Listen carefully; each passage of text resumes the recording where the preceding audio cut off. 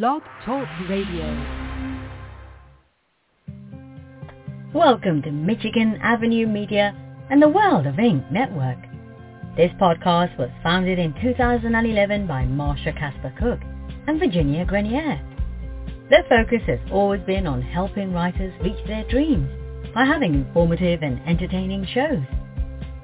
You will also hear the latest information on what's new and exciting in the publishing and marketing industry. And the shows will also cover discussions on screenwriting, audiobooks and movies. New to the shows will be the latest style and trends in fashion, as well as nutrition and how Pinterest can add just the right spark of attention you may need for your projects. So, sit back and relax and enjoy the show. You can find out more information about our shows and being a guest at www.michiganavenuemedia.com. Hi, everybody. It's Marsha. We have a great show today, and we have a guest on. Elizabeth and I are on the show. Trish Wilson now is Elizabeth Black, the same person. Okay. And we have John Skipp on, and I have a feeling I could just sit back and relax because I think I just met him, and I think he can handle the show without me. We're going to have a really good time. He's got a lot to talk about. He's done a lot of things. And as always, Elizabeth introduces me to all these great people that we have such fun. You know, but sometimes, like, I didn't put in too much about horror writers because if I say that, then everybody goes, oh, no, I don't want to listen to a horror writer. And a writer is a writer no matter what. So it doesn't really matter what we write. It's who we are. So today we're going to have a really fun show, and Elizabeth can introduce John, and then John can tell us a little bit about himself. Elizabeth? Yeah, how are you? Okay. Another fun day. Here we go. Yeah. Here we go. Huh? Okay, we yeah, I'm Trish Wilson. My pen name is Elizabeth Black. I'm going to introduce John Skipp to you. He is a New York Times bestselling author, editor, film director, zombie godfather, compulsive collaborator, black humor optimist, and all-around Renaissance mutant. John Skipp is a splatterpunk horror and fantasy author and anthology editor, as well as a songwriter, screenwriter, film director, and film producer. And he collaborated with Craig Spector on multiple novels and has also collaborated with Marc Levinthal and Cody Goodfellow. And that's just the beginning. There you go. Right. Okay, so we got that. Okay, John, welcome to the show. Thank you so much. It's good to be here. Okay, and we have a lot to talk about. You want to make an announcement first before we begin of what your decision in life is? Oh, well, sure. Yeah. Basically, about a month ago, I kind of went big and public with the announcement that I am retiring from writing and or publishing fiction, which is what I've been doing for the last 41 years or something. And I'm going to devote the rest of my days, however many of them I have, to making movies and making music. And the reason that I am drawing that line in the sand is because books take a lot of time, and writing takes a lot of time. And the fact of the matter is, if you're doing that, the movies don't get made. And during the course of the pandemic, one of the first things that I did, I just finished a feature screenplay for a movie called Doppelbanger. And much of this takes place in a karaoke bar, so I wound up writing 36 pieces of music for it. And I knew that the music was there, but I hadn't actually composed it yet. When they were announcing that the clampdown was about to happen, I'm like, okay, I'm going to get a home studio so that I can at least make decent demos out of this stuff. I decided on a MacBook Pro with GarageBand built into it because it's a very good, intuitive software for people who don't know shit about, the complexities of technology. I made my decision to go and do this thing, and all of a sudden across my computer screen, the note flashes that Governor Kate is shutting down the state of Oregon as of right this second. I'm like, no! So I run to my car, and I blast over to the nearest Best Buy, and I scream into the parking lot, and I run up to the doors, and they say, you can't come in. And I go, no! And they said, but if you know what you want, we'll bring it out to you, and you can buy it here at the door. And I said, yes! And they brought me the computer, and brought it home, and I spent the day studying it, and then the next day I wrote the first 3 pieces of music, and I've composed like 8 hours of music since then, including all the music for Doppelbanger and 2 albums that I just released in March. Wow. See, some people during the pandemic couldn't work, and some did extraordinary things. It all depended on the person, because during this COVID, nobody knew what to expect, and so I think some people really didn't. They did nothing. And then other people did a lot of things. Looks like you did a lot. You have something to show for this horrible time in history. I worked through the whole thing. I worked every day, and I finished my last book, which came out in, I think, November, end of October, which is a collection called Don't Push the Button, which is full of short stories, a couple of short screenplays, some essays, and it's like the most personal book I ever did. So I wrapped that thing up, and Josh Mallerman did the intro for it, and I wrote all that music, and then I directed the short film of Doppelbanger, which is currently playing at festivals. I did a lot. It was crazy. And, I always sort of self-isolate. I work a lot. I make shit up on a daily basis, and I'm always, working on something.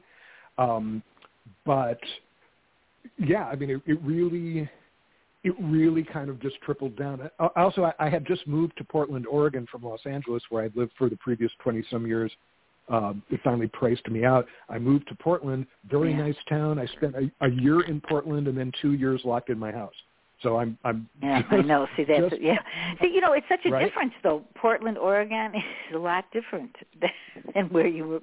You came from, did you, that's my, I always say, I think it's good if you sometimes are in a smaller place, I'm in Chicago, and I sometimes, want to get, and I actually think the series I'm doing right now, my romance series, I can get myself to a small place, because I really think I would like to, have characters there, because when you come from Chicago, New York, L.A., or any of those, it's a different life.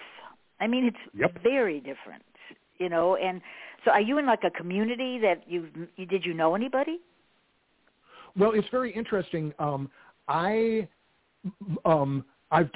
mostly known for my horror work, but over the last 10 years, slightly more, I've been heavily involved with the Bizarro writing community because I really just love their energy and their crazy imaginations, and the fact that they invented their own genre, which is basically the fiction of weird stuff happening, because one of the founders of it, an amazing writer named Carlton Mellick III, I believe he'd published 96 books at this point. At one point he was writing 4 books a year, just working at this insane clip.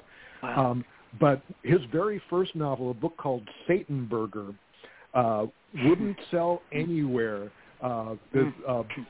Nobody wanted to publish this thing, but it had more crazy science fiction ideas, more wild fantasy scenarios, and more insane horror shit than most people's other 12 novels put together. It was just really imaginative and really weird and sort of violated every genre boundary and was essentially a Venn diagram in itself.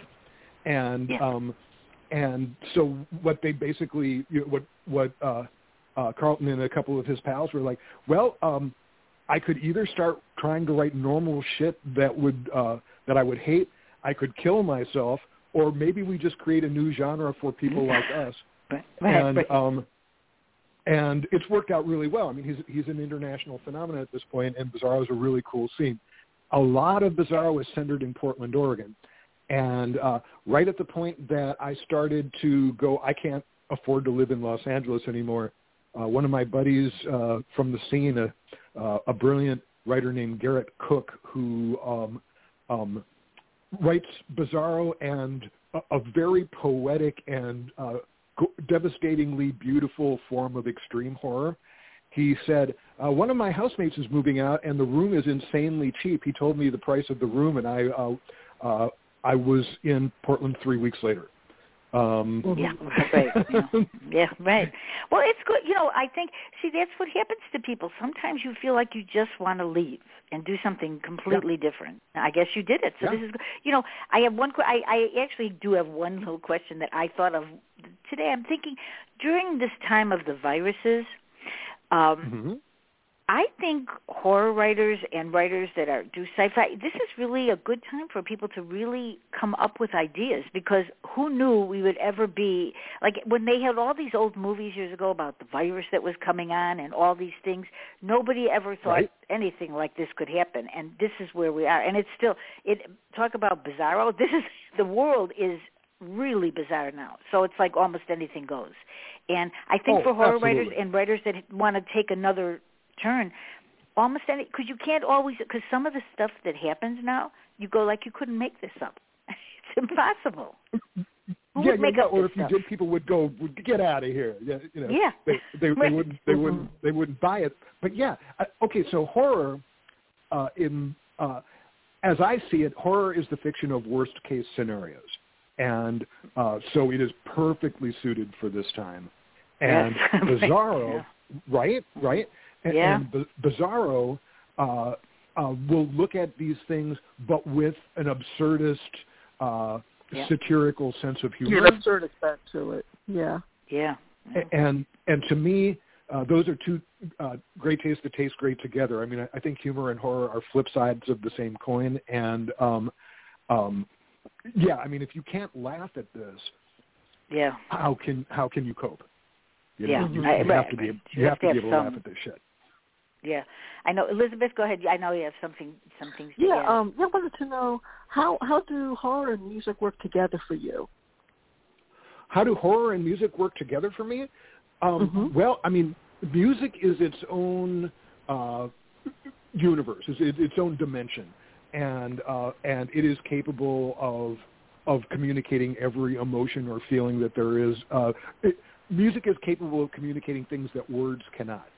And what I like about horror, I think about horror less as a genre, to be honest, than as an emotion or an ingredient or a color on a big palette. Like red and, infinite black. There are a number of colors within horror itself.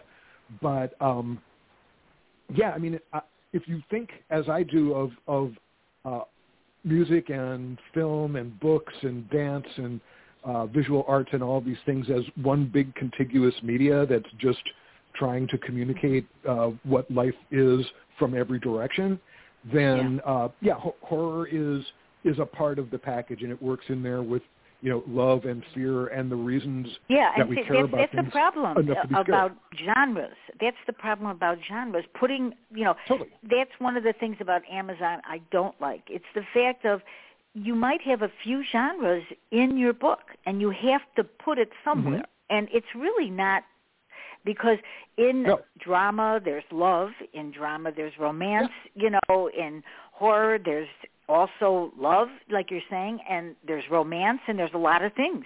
So, I mean, that's one of the things. So that's why I always say, because when you say horror, people get like, oh, no, I can't listen to that. I can't even read that. But they don't realize what they're watching a lot of times on TV is horror. It's just not labeled. Absolutely. Yes. Yes. I think horror is the secret ingredient in many things that people love, because it's the danger, it's the possibility of things going horribly wrong, and without that there is no conflict, there's no drama. It's just a bunch of people sitting. It's like the old Simpsons episode where Marge Simpson took over Itchy and Scratchy, and instead of doing horrible, violent things, the cat and mouse are just sitting on a porch having lemonade. It's like, what's this? This is that is some boring ass shit right there. No. I mean, horror keeps it lively and puts the stakes on it. You care what happens. Who's doing really interesting stuff in film are the South Koreans. I think that they're doing some of the most amazing work in bringing all of the human elements to bear a movie like Train to Busan. Did you ever see that thing? Yes. That movie it was a Korean zombie movie that takes place mostly on a train, and it's funny, it's scary, it's action-packed. It's the only movie I ever cried 3 times in the theater while watching. And the characters are great, and it hits every base, and you're just like, this is a total entertainment. The only thing it didn't have was like a dance number. Like Parasite had a lot of very interesting things. Yes.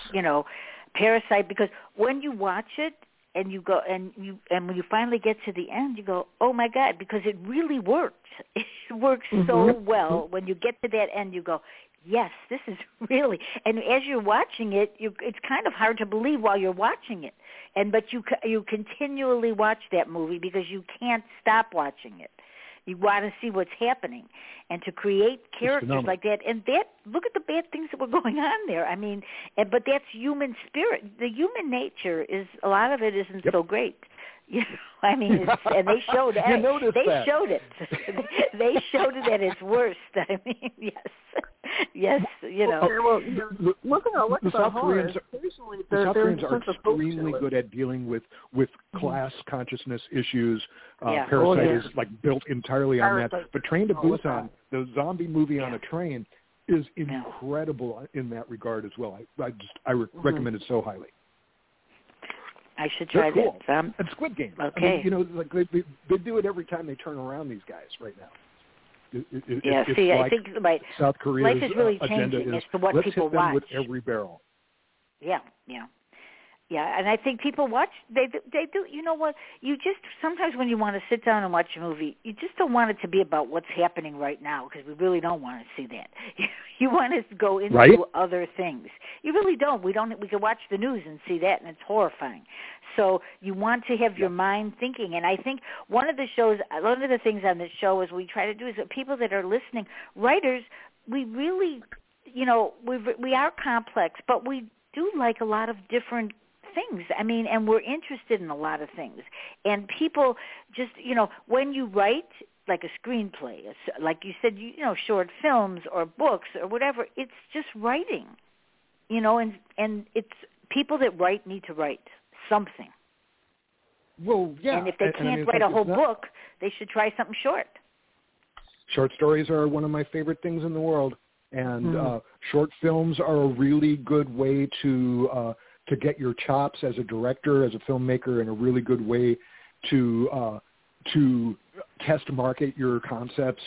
The movie that I just did, Doppelbanger, which is called Doppelbanger.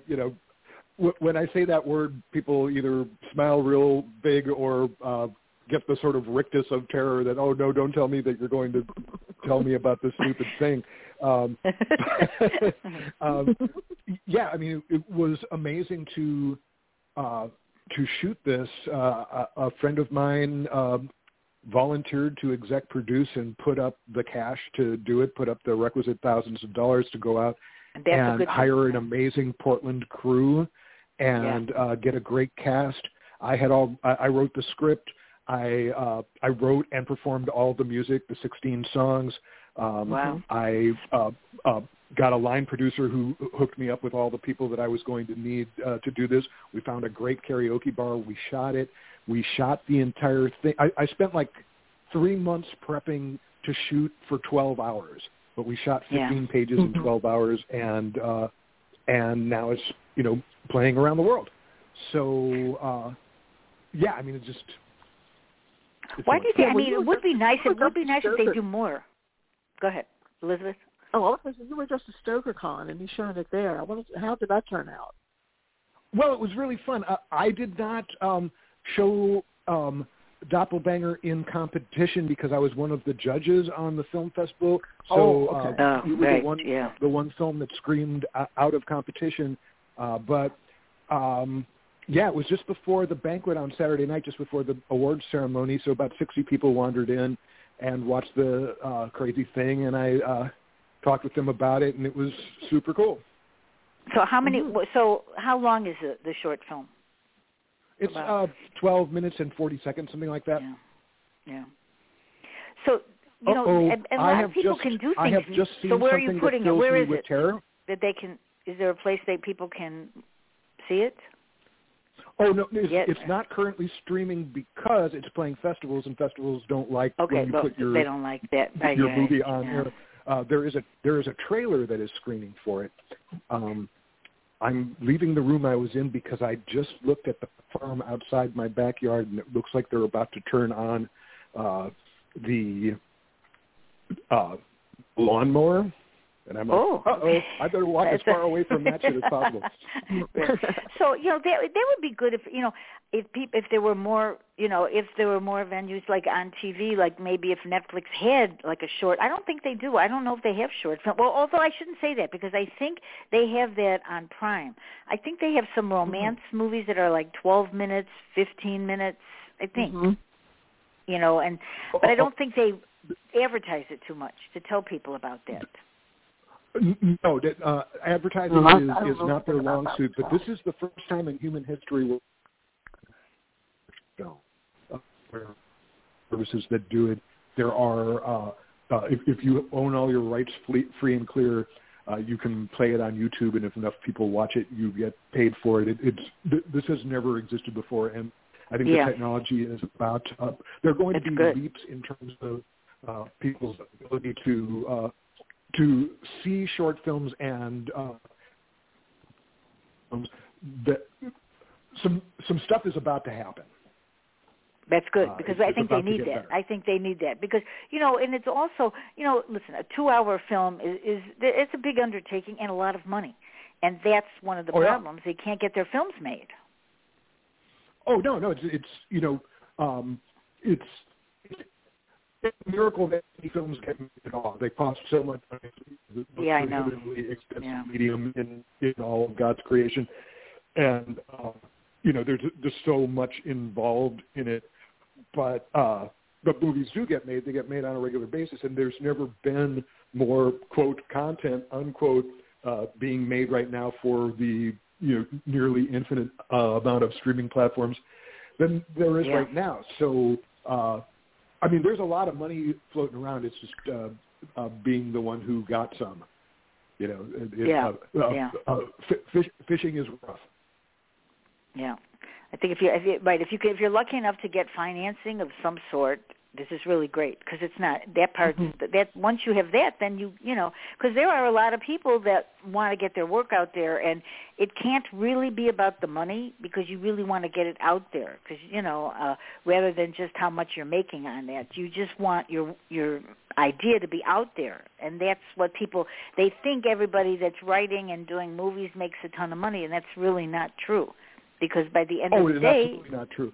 But the thing I will say is that without money, there are no movies. So the money guys at the very least think they're going to make money or at least break even and have a cool experience, or there won't be any money showing up. Yeah. And I'm sure it's great on the set, right? Yeah. To be on, but I could live on a set. I could live on a movie set all day. That's my favorite place to be. It's just so much fun. Yeah. Elizabeth, go ahead. I like pulling together. My good friend and brilliant, sometimes collaborator Cody Goodfellow, who plays Cowboy Rusty in Doppelbanger. He was in a music video I directed about 8-9 years ago, and we were shooting in this beautiful loft in downtown Los Angeles, right across from this beautiful 1930s Art Deco bank, and directly across the street from that was an enormous homeless encampment. And the director of photography is making sure all the lighting is where we want, and we're everybody's in positions. We're just about shooting, and Cody said to me, it just occurred to me that making a movie is like doing a bank heist, where everybody's got you got to have the guy who can pick the lock, and you got to have the muscle, and you got to have the who's persuasive. Right, you got to have a whole team. Yeah, you actually need a team. I mean, years ago when I used to say that if more writers, directors, producers, and writer, if everybody got together, the director, writer, producer, they'd have really good movies instead of doing it separately. A lot of times, somebody gets a script and then they change the whole script, and that's nothing like the person that wrote it started as, and then it turns bad. But if everybody works together, this is a good thing, and it can be a great project. It's a team sport, and you need a great team. Or like Cody was saying, it's like a bank heist, and it's a good way to put it, right? It's an interesting way to put that. So everybody's got to really be on top of their shit for the amount of time. That's right. Elizabeth, I think you had something to say. Elizabeth, I just think Elizabeth, were you saying something? Yeah, interesting with the movie business that you were talking about. You can't do everything, so you get the best people behind you so that all of you work together and you put forth this really fantastic product in the end, which is, pretty much what happened with Doppelbanger. And I did have a question, though, about earlier we were talking about extreme horror and splatterpunk and bizarro, and I think that one thing that you had said, and don't push the button, about some of the differences, you said that hardcore extreme is concerned with how things hurt, and splatterpunk is concerned with why this horrible thing is happening. And I wanted to know about what drew you to splatterpunk and that end of horror, as opposed to any other area. I mean, what attracted you to it? Well, I like, if you're going to do horrible shit, it better mean something. And I have always loved horror that wasn't afraid to address serious issues in an engaging way. I like to use the term artotainment, which is like art with the will to entertain, or entertainment that is actually artfully delivered. And if you care enough about the work and you care about what you're trying to communicate with people, I like to work from people who hello? Am I there? Hello? Am I on? Oh, I'm having trouble with the line. Uh-oh. You are? I'm here. Can you hear me? Oh, I'm there. I'm okay. I'm okay now. Okay. All right. I lost you for a second there. Are we all there? We're on. Are you walking around while you're talking? Maybe that's where you're. Are you losing? Elizabeth, are you losing? I'm standing still now. How's this? Okay, you're standing still. Oh, we can't see you, but I can tell when we do that. Because I have a habit of sometimes walking, but lately I just sit now. I just sit and stay in one spot. Because with the internet, that's what happens. As soon as you move, that sometimes the connections. This is how life is these days with connections. Right. And so. Yeah. And I'm just trying to get away from that guy who's mowing the lawn at the farm. I don't think we might not hear no, probably not, because and then when after the show's over, Blog Talk, I think they get rid of anything in the background that they hear. Because they first, it's live show, and then I don't change anything. I don't cut it or anything. This is whatever we say, good or bad. We're on there. Right. And so they kind of smooth it. This is it. Yeah, it's a delay, right? But it's not a delay, I think, when you listen to it afterwards. I don't listen to the shows because if I listen to the shows, I'll probably never talk again. Because this is not going to happen. I don't want to hear what I have to say. I know. Because then I'll go, oh my God, what did I say? So but this is live. This is how it is. 2022. Actually, it's been this way since I've been doing shows. And when we first started doing shows on the internet, with the podcast, nobody even knew what a podcast was. They would go like, so where can we hear you? What station? I don't know. It's on the internet. Right. And now everybody and their brother does podcasts, so you don't have to say anything. You just go podcast, and they go, oh, okay, we get it now. And because remember, Elizabeth, they didn't know what a podcast. I didn't even know. When the first time I was on the show, I go, I was what? going to a radio show. I didn't know what else to call it, and then I found out later it was a podcast. I know. So that's true. did I answer your question about splatterpunk and stuff? Yes. I was starting to, and then I went out and I mean, I just really like unmistakable metaphors. It's not that I want things to be obvious or on the nose, but if I'm going to punch you with a work of horror, the nose is probably going to get hit. And it's like when I do horror, I'm not fucking around. But that said, there has to be a point, and there are things that I do not love because I just feel like it's just to see how mean and ugly shit can get. And although meanness and ugliness are inevitable components of life on the planet, if there's not a point, I don't see any point in taking people to hell and then just leaving them there and say, "Have a nice day, asshole." Right. And one of the things I like about Bizarro is that it embraces the absurdist elements of it, and therefore I think often has a wider emotional bandwidth. It's just more playful. When extreme horror gets playful or is about something or really successfully tells me things that it couldn't tell me without going as hardcore as it goes, I love that stuff. That's the stuff I love. Mm-hmm. I think, bad things happen, and I think that's why when they label it like horror, it's just kind of, it's deep, dark, like thriller type a lot of times, but not, I've had this discussion many times because as soon as you say horror, they're expecting something else a lot of times. And, a lot of things that happen in life on a daily basis or things horrify people, and that is horror. So, there's so many different ways you can talk about horror, and, and like you're saying, you're doing responsible horror, kind of, right? I mean, it's like you have to have a feeling for what you're doing.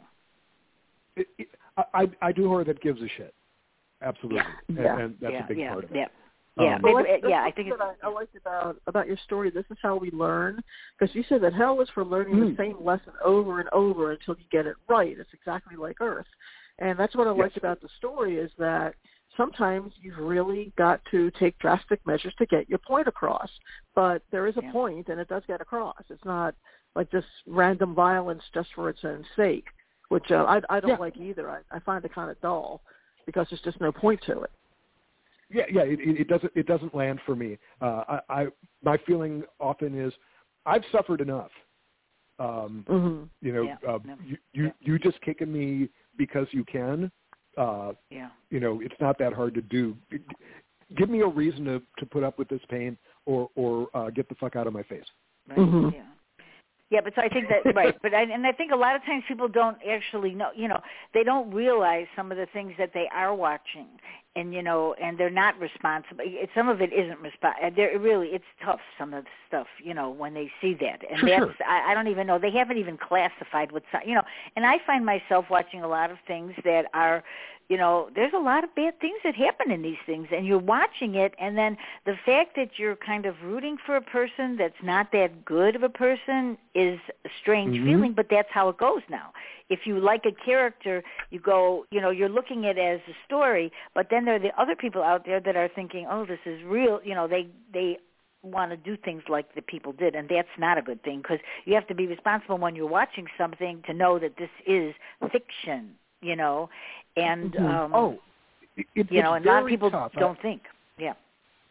It's really tough because all the way back for as long as I've been interested in horror, people have been blaming horror for horrible things that happen in the world, and it's like all David Berkowitz, the son of Sam, needed was his next door neighbor's dog to bark to set him off and make him kill people. I think that the world is full of terrible ideas that we don't want people to emulate, but the fact of the matter is, it wasn't video games or movies or any of that stuff that made people do it. We invented video games and violent movies to attempt to address the fact that we live in a horribly violent world. So, yeah, I think being responsible is important in the same way that, being responsible in any other public space is. If you go around, if you go around hurting people just because you can, then you're a dick. And that's not cool, and somebody should call you on it. I think people like to feel. Sometimes they do like to feel fear. In a movie, they like that fear feeling. Fear is not the same as something horrible. Fear is just a feeling. Like you were saying before, this is a feeling. Well, you also have control emotion. With the situation. You can get up and leave at any time. So it's a control fear. Yeah, exactly. It's a vicarious thrill. When it's an art. Yeah. Yeah. There are an awful lot of things that I enjoy in entertainment that I would not sit still for a moment for in actual life. Or I would try to get out of there as fast as possible. And and that's the thing. One of the things that we have as a species is rich fantasy lives, and one of the reasons that we make art is to be able to play with that stuff in the safety zone of our brains, because if we actually did a bunch of that stuff, we'd be in jail or something. Yeah, and sometimes even in our dreams, some of the things that happen in dreams are like when you wake up, it's like they're not a good dream. Really bad things happen. And it's like sometimes you don't remember it, and sometimes, like, if I have one, I just put a few words down to try to remember it. But, because sometimes you really do want to remember some of these things. But, but when we do dream, I think we do sometimes dream of people that we might even know doing things that aren't great, or we get in a situation that we can't get out of. Even like for me, like when I remember when the pandemic started, I kept having like nightmares about wearing a mask, not wearing a mask, being in a place, not having a mask, and I had it recurring because I think people were freaking out at the beginning, I think. And that's why I continued to do shows over the whole time, because nobody knew how long it was going to last or what's going to happen. And when people do look back at this was a very dark time. No traffic. I mean, it's kind of weird when you think about it. Nobody was driving. Nobody was going anywhere. You were like home, and you didn't know how long and everything. So I think now we actually have felt some fear that we didn't always have. We have fears that nothing had prepared us for. That is absolutely true. Yeah. But we survived it. I mean, people survived a lot more than we thought that we could do. Because if someone would have said, "Oh, you're going to be home for months at a time," you go, "Really?" And nobody would have ever thought. So that's like a thought that maybe somebody years ago would write about a virus or whatever, and now it became a reality. So so there's a lot of things to take from that, especially in writing. I think you could take that feeling of how you feel or how you did, we all felt different ways. And it wasn't such good feelings. Like Elizabeth, you were, this was not a great time. No, it hasn't been. Well, luckily, we had lots of shows. Yeah. Well, I think so. I think we've got a huge thank God we've got a huge appetite for dystopian future fantasies. I think that helped prepare some people. Because dystopian stories, science fiction or horror stories, are sort of like rehearsals for the horrible thing going down. That's why so many people have like their zombie response plans and so forth. And that's all cute, but it underlies the serious dread of civilization caving in under us. Yeah. And that's why The Walking Dead and The Handmaid's Tale are so popular, especially right now. Yeah. Absolutely. They both have an awful lot to say. Yeah. Yeah, and I think people are more interested these days in watching things like this and just, getting involved in it now where they didn't years ago, And they really should not label things as much, just kind of watch it and then make your own decision of what you think before someone says, oh, this is this, because everybody does have their own, you have a fear of things, but sometimes you don't know you have a fear, or you just, if you watch something, you go, why was I afraid of that? Right. And I think those are the things that probably will maybe change, I want to talk about directing because that's your favorite thing to do. So why do you like it? I think directing is such an important thing, for people, especially when you're writing, and if you don't have a good director or you do have one, you want to talk a little bit about how you feel about directing? Sure, absolutely. The big thing about directing is understanding that everything that you do nothing is going to wind up on the screen that isn't the result of your careful planning or lack of careful planning. And only things that hit the screen, only things that get shot by a camera are going to wind up in your movie. And so you have to make sure that every second of this thing is dialed and is doing the best job that it can. So for me, my three favorite parts of directing are pre-production, where I'm going through the script and planning everything. When I'm writing the screenplay, I'm writing like a producer and I'm writing like a director. I'm already thinking when I put the words to the page about what it's going to look like. And I'm already thinking about how much it's going to cost and if I'm going to be able to afford it or not. Well, that's the other thing. Right. See, that's really important. Yeah. It's huge.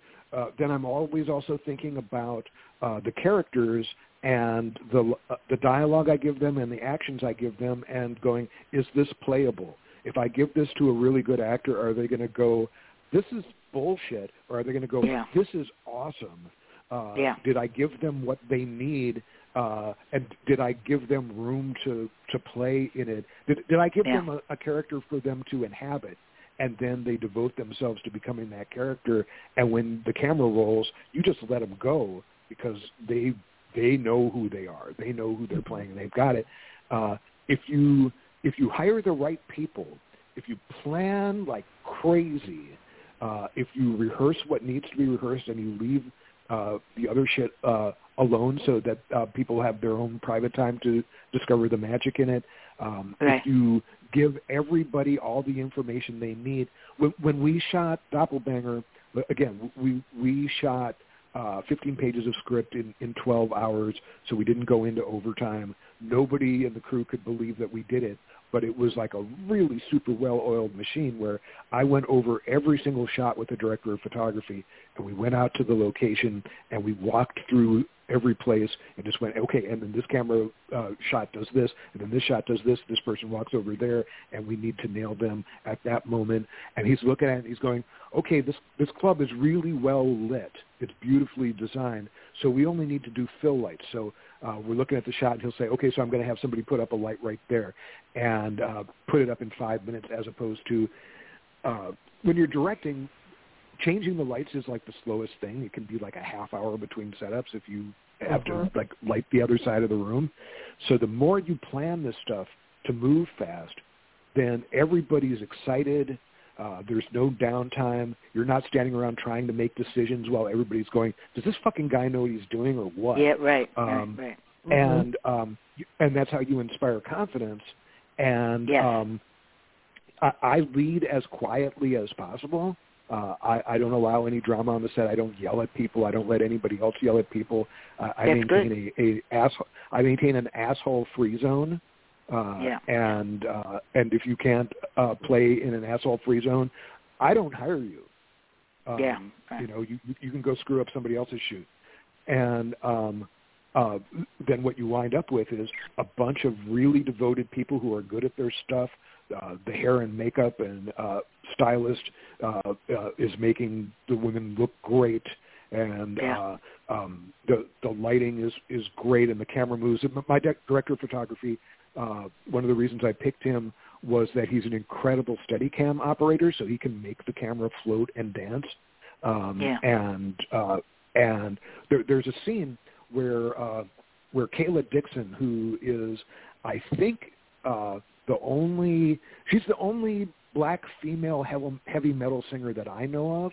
She's a phenomenal performer, and I wrote her a blues song to sing, and she's garbed in sort of like a Billie Holiday sort of affair with the hair brushed back and the large flower in her hair, and she's playing a completely different thing, but she's got this incredible voice. And she does. When she does her big song, which is called "Be Nice to Me," I'm standing back looking at the monitors and just watching her sing live to the music playing through the karaoke sound system while the camera is just moving with her, and it's all one take, and it's just intoxicating. And that's the stuff that you live for and you plan for, and then you set everything up, and then you let magic happen. And right. Well, that's the thing. You have to let the magic happen, right? Because it's just not what's on the page. It's also what the feeling is that you want the people that are watching it to feel. Because sometimes when you hear a great song, when you hear a great song, you remember it, and you just that feeling. That's why people a lot of times they use in a lot of movies they use old songs, and when they come on, everybody goes, oh, you just have a memory yourself of a song, and that you love it, and you like Goodfellow. I mean, that was one of the first movies I ever saw where they kept putting different songs in it, and I thought this really works great because. And I think that works a lot of times because sometimes you don't have to talk. You could have the music, not just people talking. Absolutely. No, music is so powerful. And, the challenge with Doppelbanger was to write all original music that hopefully people walk out of the theater humming or with it stuck in their head. Right. And when they watch the movie again, it'll be like, oh, it's that great song. And then you've created the new memory for the new tune, and that becomes the indelible thing. And so if that song ever winds up like in a car commercial or something, people will go, oh, but I will still remember it from that nice.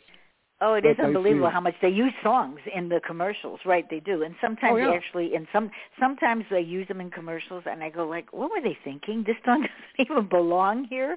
Sometimes it has to belong somewhere, and just not say, oh, we love this song. Because sometimes when you see a commercial, you're going, what? For a certain item, you go, how did they figure that out? It's not even, and you do have to have thought to that. So you have to have, when you're doing, like you're doing the words and you're doing the whole thing, so it has to come across as a mood. You're setting the mood for people. Yes. Well, so again, I think music is emotion. Yes. Yeah. Music is emotion. It's crystallized emotion. Do you have any favorite movies that you like? Do you have any favorites that you like? Movies? Oh my God! A lot. My friend Heather Drain and I did a book a couple of years ago called The Bizarro Encyclopedia of Film, Volume 1, in which we only managed to list 1,600 of our favorite movies.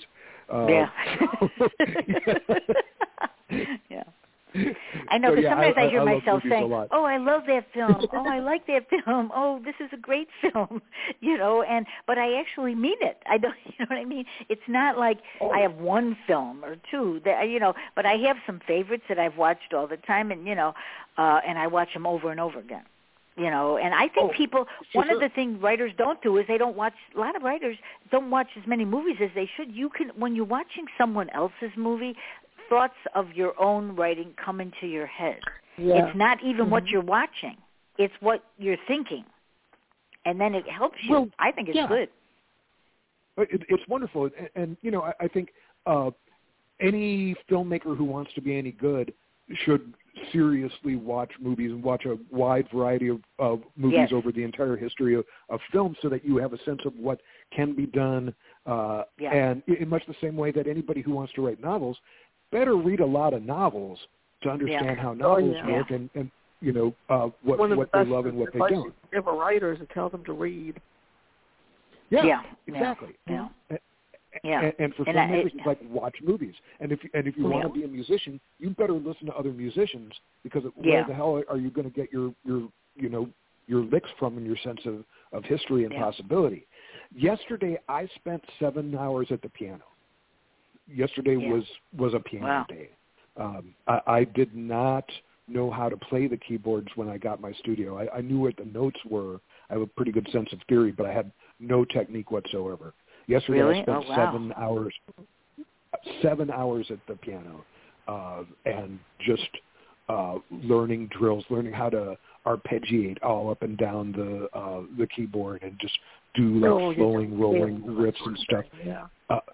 So you write the words, and then fit it to the music, right? Is that, or do you do it? Listen to music like a melody, and then think of something, or how do you do it? Which way for you works? I almost always start with a rhythm with drums. I almost always start with drums, and then that leads me to where I'm going to go. But okay, a thing that I've been doing over the last year and a half in particular, I didn't start out doing this, but I have an electric keyboard right by my bed, between my bed and my bathroom. And if I wake up in the middle of the night, which I often do, as I walk by the keyboard, I'll just throw my fingers down, and if I like what it sounds like, I'll play with it for a couple minutes, and if I really like it, I'll turn on the studio and I'll record it, and then I'll figure out what the beat is that goes under it. So a lot of times, I like making an accident happen and then pulling form out of the accident. As opposed to like going in with a plan. But then sometimes you have a plan. Sometimes you hear a melody in your head and it's like, oh, how does this go? A song can happen from anywhere, but or an instrumental composition can happen from anywhere. But I often start with a beat or with just hitting some random keys and going, oh, that's interesting. That made a minor 9. And just going, okay, those notes in particular, when you put them together, they make me feel this. They make me sad, or they make me scared, or they make me happy, or they make me horny, or they make me something, and it's just like, let's follow this thing where it goes. It's like David Lynch likes to talk about fishing for ideas, and he'll just go and he'll just toss his hook and line into the unconscious and see what comes out. And doesn't necessarily sometimes have a plan, you just don't know what's going to come out.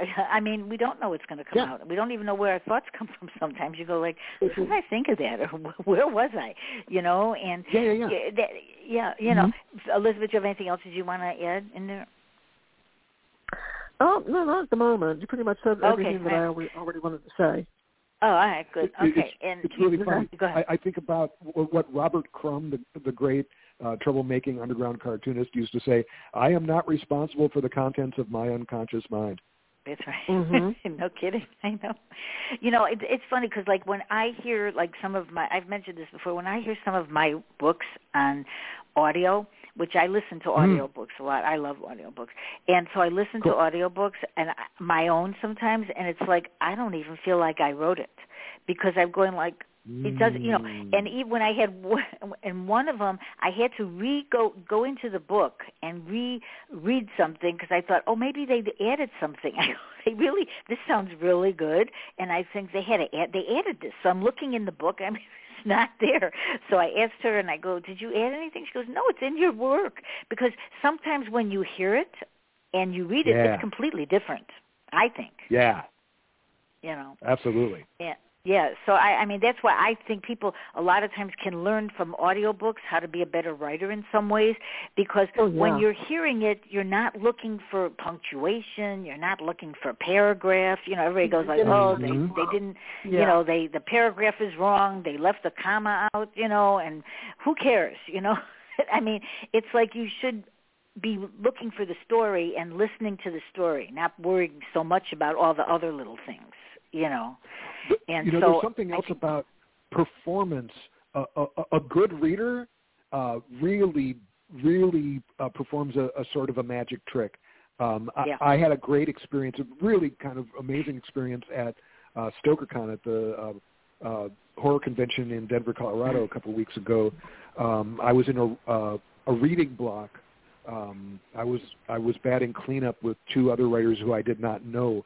The first guy came on, and he read this sort of horror fantasy piece, like a Robert E. Howard sort of thing, but his main character, the narrator of the scene, who he was reading as, was an alternate reality Adolf Hitler who was actually a really nice, brave guy who was trying to help Robert Howard, and who found out that in another dimension he's a monster.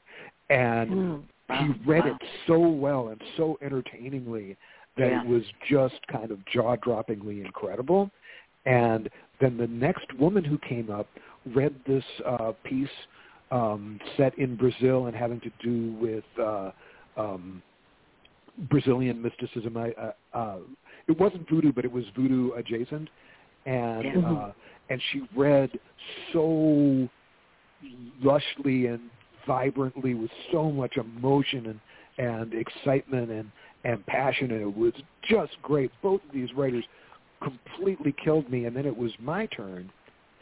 And because both of their things were kind of alternate reality stories, I threw away what I was going to read from my book, Don't Push the Button, and I wound up reading the story called Hopium Den, which I think is my favorite story in the book. And it's a really sad story with a first-person narrator who goes to visit her husband in a cryonic cell where he is hooked up to life support, dreaming wonderful lives for himself while he just basically rots in there. And she goes to see him and say goodbye because she's decided to actually live in a world where the robots are pretty much taking care of everything, and the whales are back, and the air is clear. The nanobots have eaten the pollution out of the water, and nobody has to work a job anymore, and she's just going to make food and get laid and tend her garden and curse her ex-husband for being such a chicken shit that he didn't want to live anymore. And so I get up and I go, okay, so you just saw two people read incredibly well. Now I'm going to show you what boring, dry, affectless reading is like. Oh my! And then I started to read, and I swear to God, this has never happened to me before. I started crying because the story was sad, and it just, I cried through roughly 1/4 of the story, and I didn't stop reading. I just cried in character because that was how I felt, and it was amazing. I've never had that. I've never cried into a microphone. Sometimes you can amaze yourself, right? Sometimes you go, "Where'd that come from?" Yeah, when you're moved by your own story like that, especially. Yeah. You know, Elizabeth reads really well. I'm not saying this just because you're on the show, Elizabeth, but years ago we used to have a lot of times where we had readings, and not me, because I don't like to read I hate it. At the first radio show I did, I was reading, and I changed the words while I was reading it. So I didn't like it while I'm reading it, and so so I'm not one that's great on reading, but I'm just going like, oh my God, should I say that? But Elizabeth reads really well. Because remember, the shows used to read very well. Yeah, we used to have, like everybody, in anthologies, they'd read things. When I was younger, so that's where that came from. You're a good reader. I did stage work, so everything that Skip had to say about making the movies I can identify with, especially the lighting. It does take forever. Yeah. Yes. Right, and and if you don't have the right lighting, sometimes you're delayed. And this is, everything is on, you're on a budget.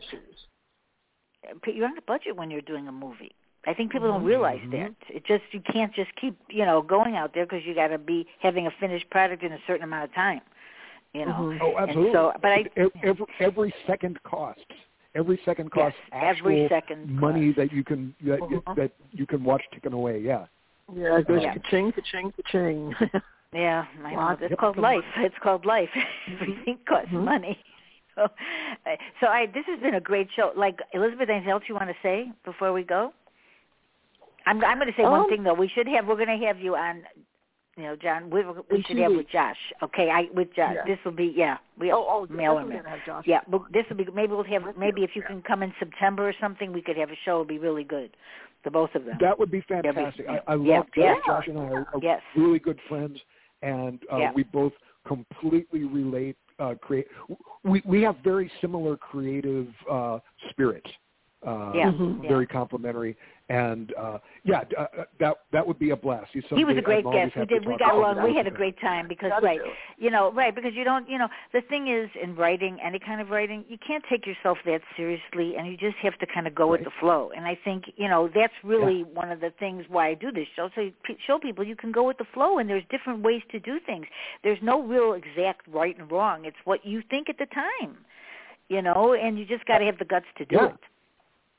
As the great British stand-up comedian Lord Buckley used to say, angels got wings because they take themselves lightly. That's right. Exactly. And that is the truth. And that's how I survive every day of my life. Whatever happens, happens. You can't, especially now. All right, so, John, anything else you want to talk about or before we go? You got anything else to say here that before we... I want to thank you for having me on. This has been totally fun. You're welcome. I want to. We try. I'm so glad. I'm glad.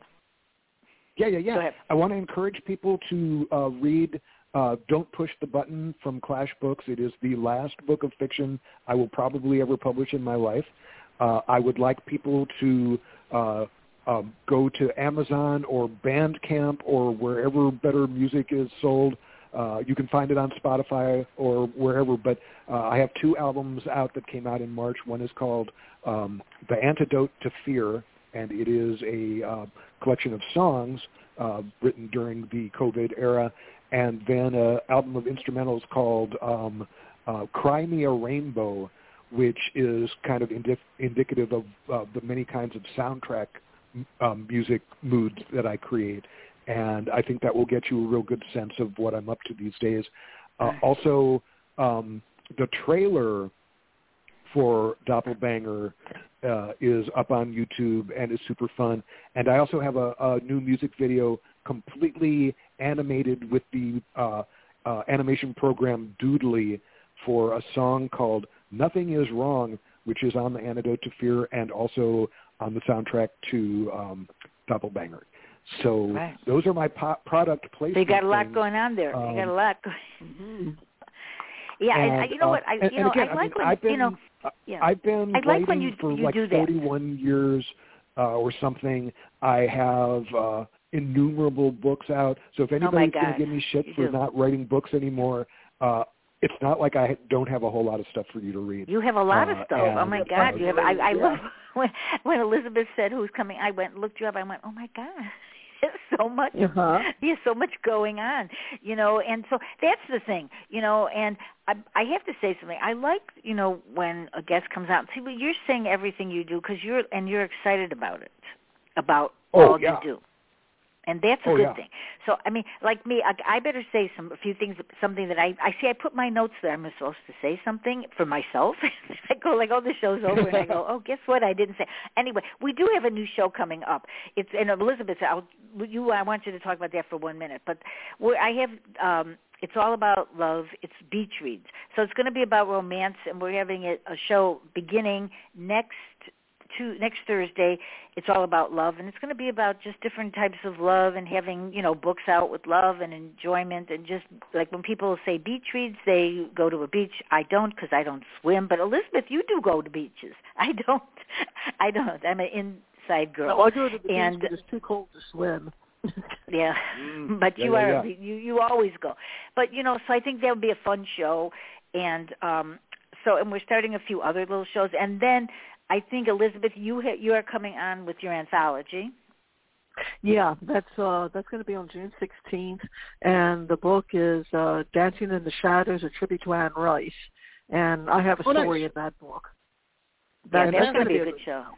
Yeah. And then July 7th. Are you going to? Is everybody going to read? Do they want to read, Elizabeth? Do they? Yeah. They want to read. Oh, I'll ask them. From there. They may. Yeah. I'll ask them about that. They don't have to. I mean, they don't. If they don't want to, they don't have to. Because a lot of times I'll have people that go, oh yeah, I'll read mine, and then I go, no, I'm not. This is my show. I don't have to read it. I don't have to read. But but it is good. Honestly, when people do read, sometimes it is good because we could all talk about things, but sometimes when you have like you were saying, you have a book read, you're listening to it. It really does make people want to read it. I mean, because we could say we have a book, but they don't know what we have. They don't know, and so I think that all the people listening, just keep writing. You can't stop. If you really love it, don't think about the money that you're not making. Think about life and think about enjoying it. And if you don't write, now there's all, like you said before, there's all kind of places where, they have YouTube, they have iTunes, they have everything, and you can do short films, you can do a lot of different things, but don't give up. You can't give up if you really love this. You got to keep going. Yeah, and I mean, what, you have something better to do? Yeah. That's a good way to look at it, right? Mm-hmm. It's a very good way. Because honestly, people, they just go, they give up too fast. And you can't. And, and they can't be afraid of what someone says if they don't like your work. So what? Move on. It's okay. Can I... Yeah, let me say this on that subject. Okay. A lot of people like to talk about how amazing Mozart was. He was a child prodigy. He was like writing his first concertos when he was like 5 or something like that. And that's amazing. But you know what? When Mozart was 2, his music sucked. It was like a cat walking on a piano. He wasn't any good. He got good because he worked on it. Yeah. You have to do that. And keep doing it. You might get good at it. And particularly if you practice diligently and with love for the medium. I mean, if you want to be a writer, you look at the people who've written stuff that you love, and you look at the sentences and go, oh, that's how they do it. You figure out their tricks. It's all a series of tricks that you learn how to perform it, and then, maybe you get to make magic. But if you learn your craft, it's hard, and it takes a while, and you don't start out good. But if you keep at it, you can get good. People who thought they had nothing, but were determined to do it, and everybody told them they sucked, and they kept doing it, and they kept doing it, and all of a sudden, they're amazing. And that's how it happens. Yeah. And then you get a good story, and it's really a great story, and people start reading it. And you know what? The thing about writing is it's going to be there. If you have a book and it's on Amazon, it's not going anywhere. They don't take books off. So it's going to be there long after we're gone, or Amazon. I don't think Amazon's going anywhere soon. But not this week. No, not this week. But, honestly, that's, and then you never know, and I think that's what, right now it's so much different than it was 30 years ago. No, but you couldn't get anything done. You just, now people can get books done. It's just life. Screenplays, it's hard, but my advice is, what I did, I have screenplays, and I took my characters and I put them in books. So they don't lay in an empty drawer. When you have your pages in a drawer, nothing happens with them. But if you put them in a book, it's there forever, your characters. And someone might just say, oh, this might make a good movie. I have done that as well. There are a couple books where I was like, I got so tired of the movie not getting made, getting close, and then falling apart, and, deals falling apart. And I'm just like, fuck it, I'm going to write the book. And the book will always be there. And, there's one novel in particular called The Long Last Call, which takes place entirely at a backwoods strip club at night. This is a movie I really, really want to make. It's a one-location thing, great characters, sort of about... strip clubs are so weird because it's like men and women sort of in this ugly Petri dish where what they want from each other is completely different. And it's basically a story about this guy who rolls into this backwoods strip club at closing time with a briefcase full of cash, starts tipping everybody. So the women all want the money. All the guys hate him, but then he's buying rounds of drinks. And then he's like, oh, I'm sorry, the bar's about to close. What if you close the bar down, turn off the sign, and we'll throw a little private party, and I'll pay for everything, and everybody gets like $5,000. And that's fun. The only problem is that the money is infused with slime that turns you into who you actually are. And that we don't ever want to see what some of these people really are like, because you really don't want. That's an interesting thought, right? Instead of really who they think they show they are, who they really are. Who they really are, and it all goes down in an hour and a half. The amount of time it would take for the movie to happen, which would play out pretty much in real time. And I really want to make this movie, and I think Portland would be a great town to make it in. But I went through so many deals that almost happened and then it fell through, and almost happened and it fell through. And it was just like, I'm gonna write this book. And Leisure published it about 12 years ago or something, and it's still there. And when I go out to pitch this thing, when I'm done finding out when I get to shoot Doppelbanger and the movie I'm writing right now, the next one I want to do is Long Last Call, and I can actually just go to the people and hand them copies of the book and say, this is the movie we want to make. Yeah, yeah. And I think that, right, and you might get that made. Yeah, and you know what, because honestly, in Hollywood, and they will read a book, and they'll maybe do it, because a script sometimes then they go, I want to change this, I want to change that, but when they read it from a book, sometimes it works for them better than the script, because then they got to keep changing the script. This way they can do their own script if they had to, and they would like the characters. I think people, that's how they should think, just get your characters out there, because to us they're people. They are people. Absolutely. Right.